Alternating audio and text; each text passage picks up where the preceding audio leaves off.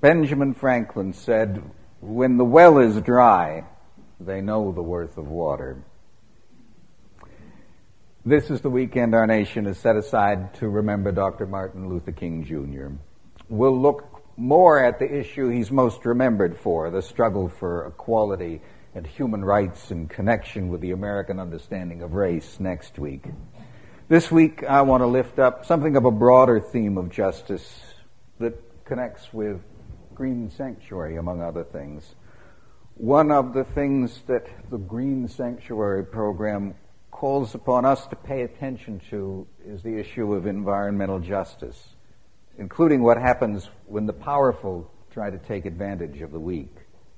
This is one of the things that Dr. King continues to call our attention to. I was a teenager back in the 1960s, 13 when the Voting Rights Act of 1965 was passed. So I remember Dr. King as one of the formative voices of my youth. It was Dr. King, as much as anyone, who called our attention to the connection among all of the movements for social justice. He argued, a threat to justice anywhere is a threat to justice everywhere. Dr. King received serious criticism from within the civil rights movement and from others when he became more and more vocal in his opposition to the Vietnam War. He was again criticized for his efforts on behalf of economic justice, often conducted in connection with the American labor movement. But he persisted to the end of his life. In the early days of the Green Movement, minorities and the poor in general often regarded efforts around environmental causes as distractions from the work of justice. Environmentalists were often seen as having white middle-class or upper-class concerns about wilderness that poor people would never be able to afford to visit. Environmentalists were sometimes seen as being more concerned about endangered species than about the lives of our poor brothers and sisters around the world. Over the years, though, it's become more and more clear that poor communities in America and around the world usually suffer the most from pollution-related problems because they're the least able to avoid the consequences. The poor, for example, are more likely to suffer from lead and mercury poisoning than most of the rest of the people. Over the past few years, I have spoken to you about global climate change and about how not just the polar bears, but the poor around the world are threatened. This morning, I want to tell you a little about another growing crisis that perhaps because of the attention given to global warming, perhaps simply because our government is more focused on war than on the poor, is not visible to most Americans. This crisis involves water. On a weekend when we've been under a flash flood watch, it may be odd to suggest that there's a water crisis, but in some ways that's the best time to make my point. Right here in the Ohio Valley, we are rich with water, and so we don't notice it much. Living here, we take water for granted. Our well isn't dry, and so we don't pay much attention to the worth of water. But I come from another place, and I remember another way of seeing the world. You see, I grew up in California, the Golden State. The Golden State, not just because of the gold rush, but also because of the color the hillsides turn every year in spring just after Easter. When I lived in California, the normal weather pattern was that the rains came in the winter and into the early spring, but they stop at about Easter and don't return again until the winter. The spring grasses that grew green on the hillsides all turned golden like straw. Kentucky is in comparison amazingly green, stupendously green throughout the year. It was a shock to see coming from the dry West. I think it was the second summer that I lived here, we experienced what the Weather Bureau called a serious drought. I remember one of the minor effects that probably nobody else paid much attention to. Hardware stores on their marquee signs out front They were all advertising, "We have sprinklers." I was amazed. It seems that many people around here simply assumed that it would rain regularly enough that they'd never have to water their lawns. I, on the other hand, had a hard time getting my head around the idea that we were in the middle of a drought, because even with the reduced rainfall by local standards, it was raining more here that summer than it ever had in my experience of more than 30 California summers. While people here felt inconvenienced by having to put out sprinklers, my parents in the Santa Clara Valley went through periods where they weren't allowed to water their lawn. Water rationing became a way of life for them for some years. And when I visited, I had to learn a new way of taking a shower. The water that you run out of the pipes, waiting for the hot water to get from the hot water heater to the bathroom, you kept a couple of buckets in the bathtub and caught that cold water in the buckets and set it aside so that you could keep some favorite plant out in the yard alive. When the hot water came, you got wet, and then you turned it off with a switch on the shower nozzle. You lathered up, washed your hair, and turned the water back on only to rinse off the soap. It was inconvenient when you were used to something else. But California children came to understand that that was just the normal way of taking a shower. Those of you who went to visit the orphanage this congregation sponsors in Vihiga, Kenya, have seen something of the real problems that a shortage of clean, safe water can bring. In Vihiga, the water doesn't come from a municipal system monitored and treated for safety. It comes from a stream and from a well. And the problem of waterborne diseases is all too real. American visitors, like our TJ friends, are carefully instructed never to drink the local water.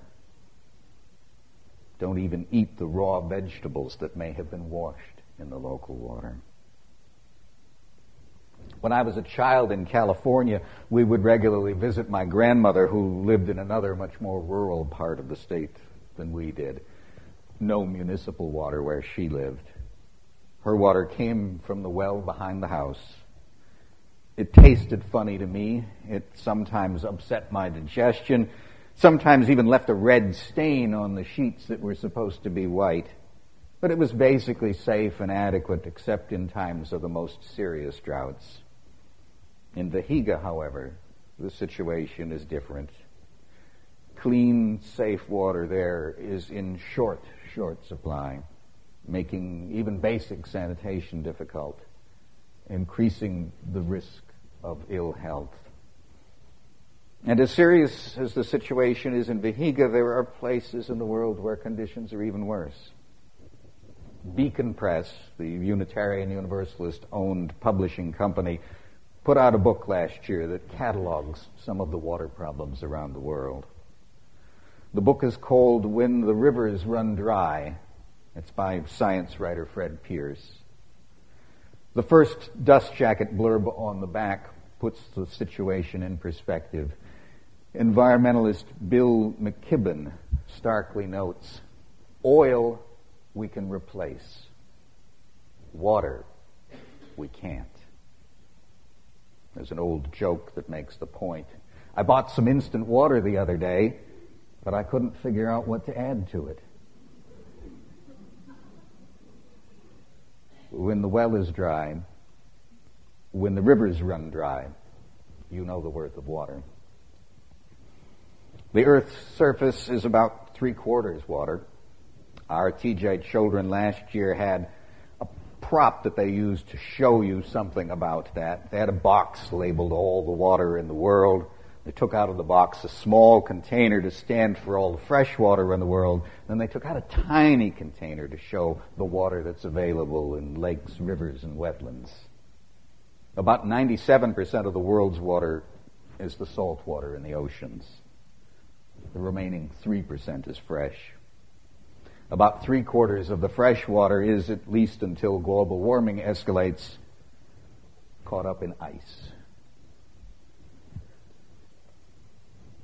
About a quarter of the fresh water is groundwater and soil moisture. About 1% of that 3% of the total water in the world is the fresh water of lakes, rivers, and wetlands. An estimated 5 million people per year die of waterborne diseases. They don't have the safe municipal system that we have. Countless other millions and tens of millions suffer from the diseases. Fred Pierce puts the figures a bit differently. Maybe this understanding helps. An acre-foot of water is, surprisingly, the amount of water it takes to cover an acre with 1 foot. About 32 billion acre-feet of water flow into the world's oceans each year. If you subtract the flow that goes to the Arctic and that goes through areas where people, for the most part, don't live, Pierce comes up with about 7 billion acre-feet of fresh flowing water available annually. That's about 370,000 gallons per person on the planet. Sounds like plenty. Sounds like more than we'd ever use in a year. But Americans, with American agriculture, American industry, American ways of life, turn out to use from 400 to 530,000 gallons a year, significantly more than our share. But that's not really the problem. The problem is that in many places there isn't that average available to begin with. The problem is that people are acting a little like elephants with no sense. We're trying to claim all the water there is and winding up with there being less of it for ourselves and for the other creatures who need it. This morning we only have a little time to look at what Pierce reveals about what's going on in the world, so I'll take your attention to two related places.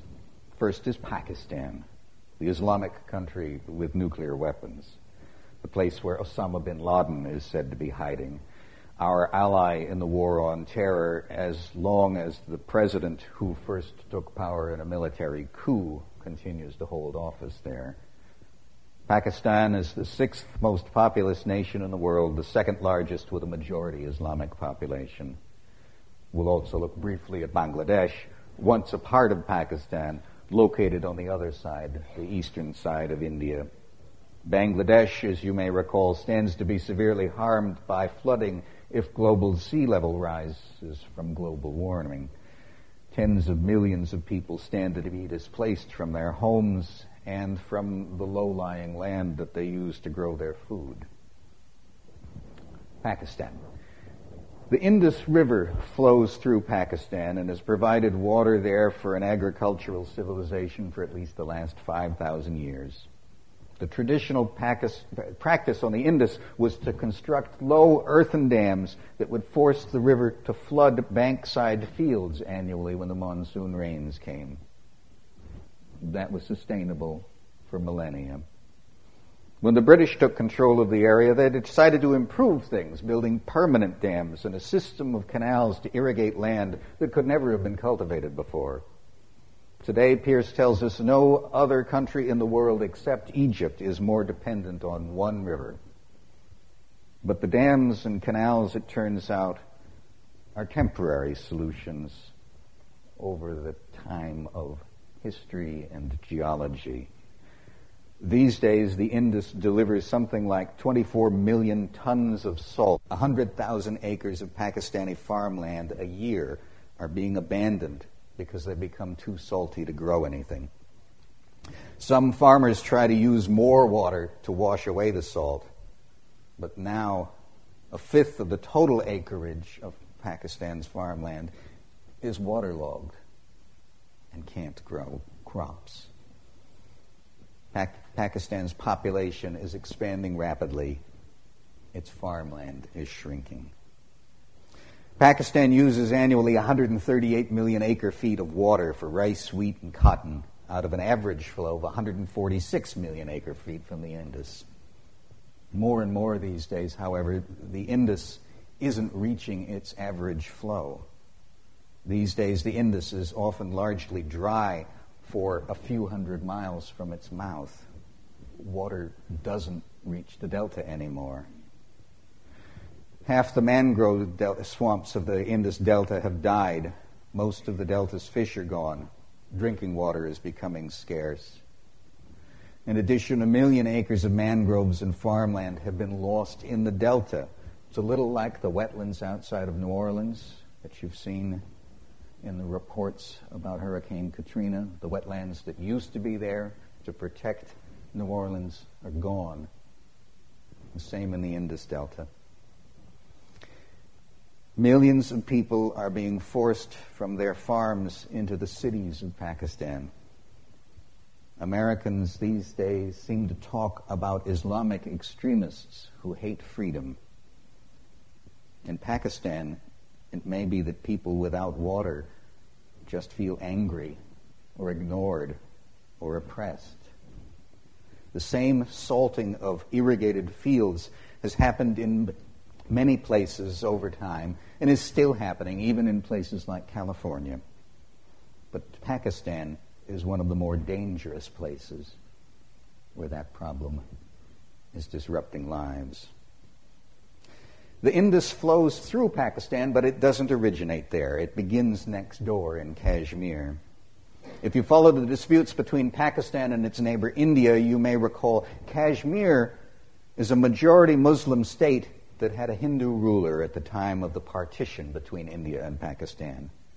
Pakistan claims Kashmir. The Hindu ruler made it part of India. There have been 3 occasions of armed conflict, of essentially war between Pakistan and India over Kashmir.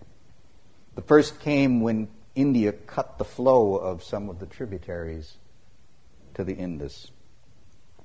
A 1960 treaty apportioned the water between the two nations, but India is now building a $1 billion dam on the river whose water was given to Pakistan by that treaty.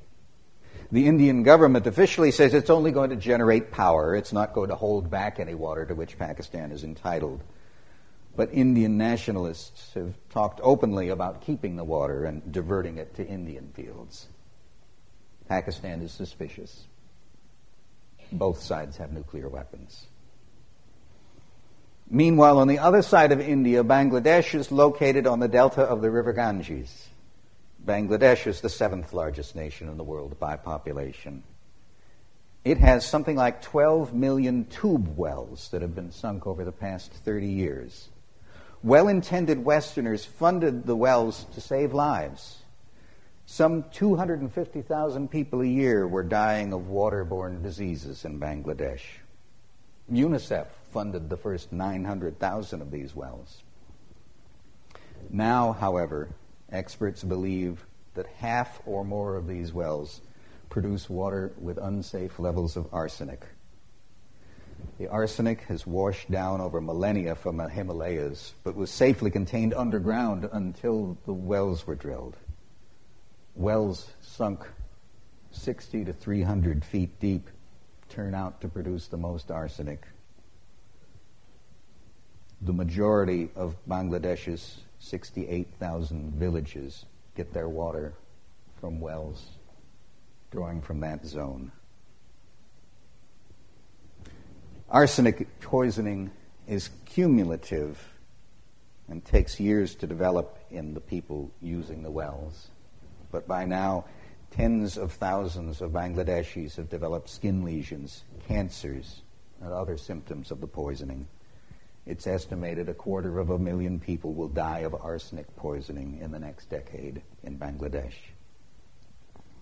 Meanwhile, people still don't know which wells are safe and which are dangerous because relatively few have actually been tested for the arsenic level.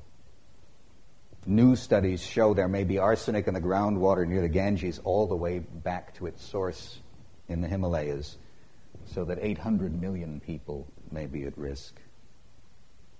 Imagine how this story might be told by Al-Qaeda. Islamic people being slowly, secretly poisoned by the West. Imagine trying to explain to the people who are dying that it's just a matter of good intentions gone wrong. In the Santa Clara Valley where I grew up, when the first white residents sunk wells, they didn't even need to pump the water. It just flowed out. But as more and more water was used, the water table fell. Wells required pumps and had to be drilled deeper and deeper. And as more water was pulled from the ground, the valley floor began to sink. That is, without the water in the ground to maintain the spaces where it had been stored, the ground began to compact so that there was less and less space for new water to become groundwater. This excess withdrawal is happening around the world now. In Pakistan, for example, farmers in the Punjab compensate for the lessening availability of water from the Indus with groundwater. But they're currently pumping more, or 30% more, than is recharged into the underground aquifers each year. So the water table falls by 3 to 6 feet every year. The Green Revolution that allowed Pakistan, like much of the rest of the developing world, to feed itself depended on increased irrigation for crops. The world is now drawing down its underground water reserves faster than nature can replenish them. Here's estimates that 1/10 of the world's food is being grown with underground water that is not being replaced. The water crisis is real and global, though the form it takes is different from place to place.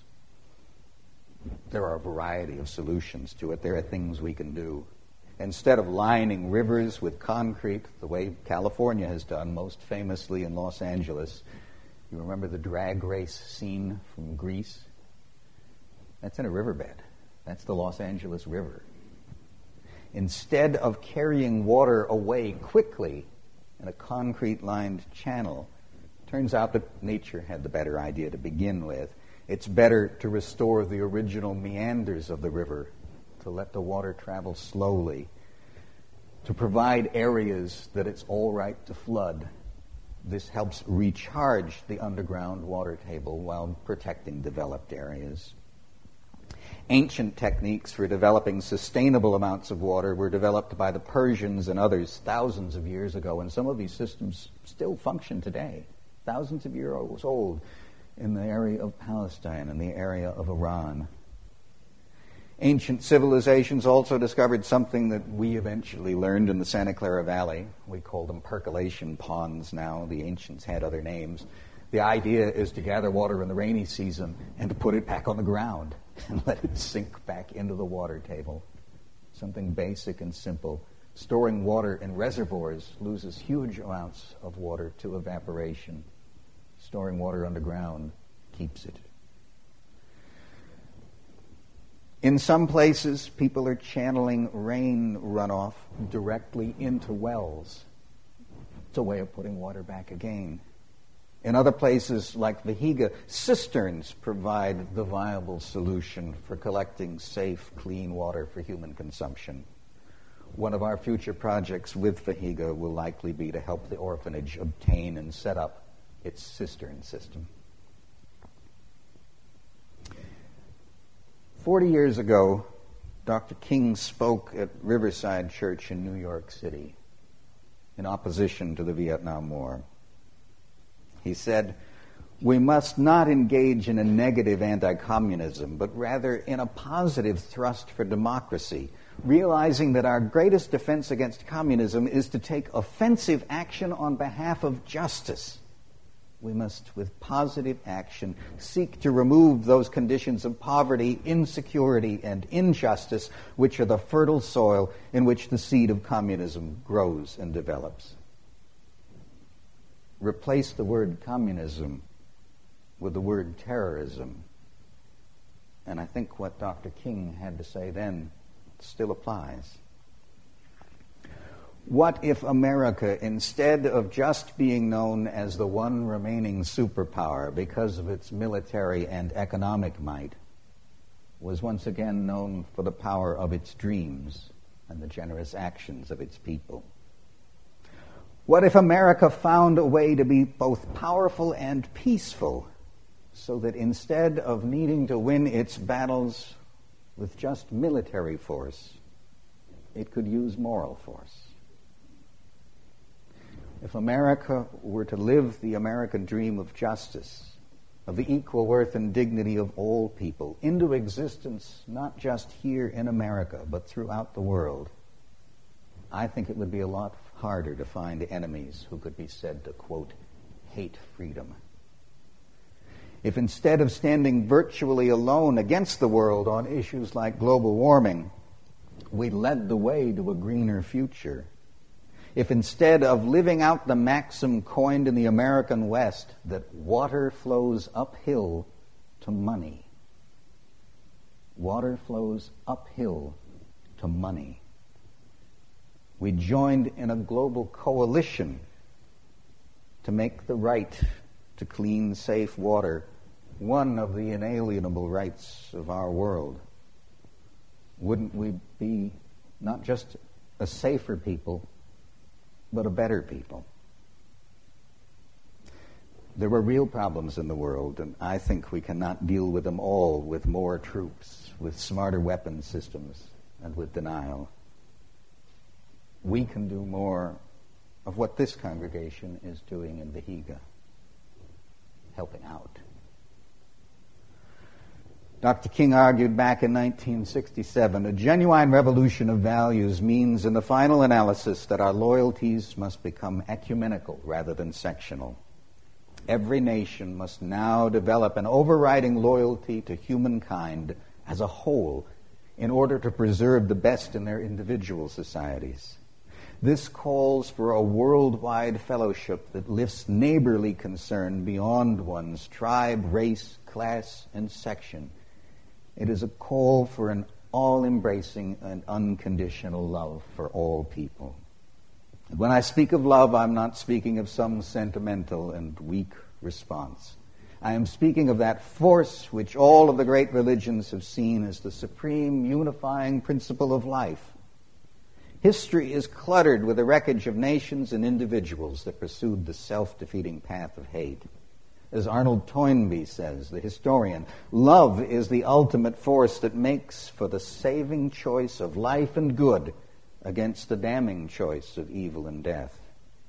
Therefore, the first hope in our inventory must be the hope that love is going to have the last word. It is, I think, time for America to reclaim the dream that we would share with, not impose on, the world. Let America be that great, strong land of love where opportunity is real and equality is in the air we breathe. All life is interrelated, Dr. King said. We are caught in an inescapable network of mutuality, tied into a single garment of destiny. We must either learn to live together as brothers, or we are all going to perish together as fools. It's up to us to lift up love and cooperation as part of the American dream. As the Tao tells us, nothing in the world is softer than water, yet nothing is better at overcoming the hard and strong. This is because nothing can really alter it. That the soft overcomes the hard and the gentle overcomes the aggressive is something that everybody knows. We all know that water cycles again and again from the sea to the clouds to the rain to the rivers and to the sea again. The worth of water is that it sustains life, but it is also that it inspires life through its capacity to return again and again to itself, purified and regenerated, like the dream to which we return again and again. The dream of freedom and the beloved community. The dream of justice rolling down like waters, and righteousness like a mighty stream. We humans get diverted or even lost from time to time, but eventually we return like water again to the remembered dream of what we can be and why we want to be it for ourselves and for each other and for our future. I invite you to turn in your hymnal to number 148. Let freedom span both east and west. Please rise as you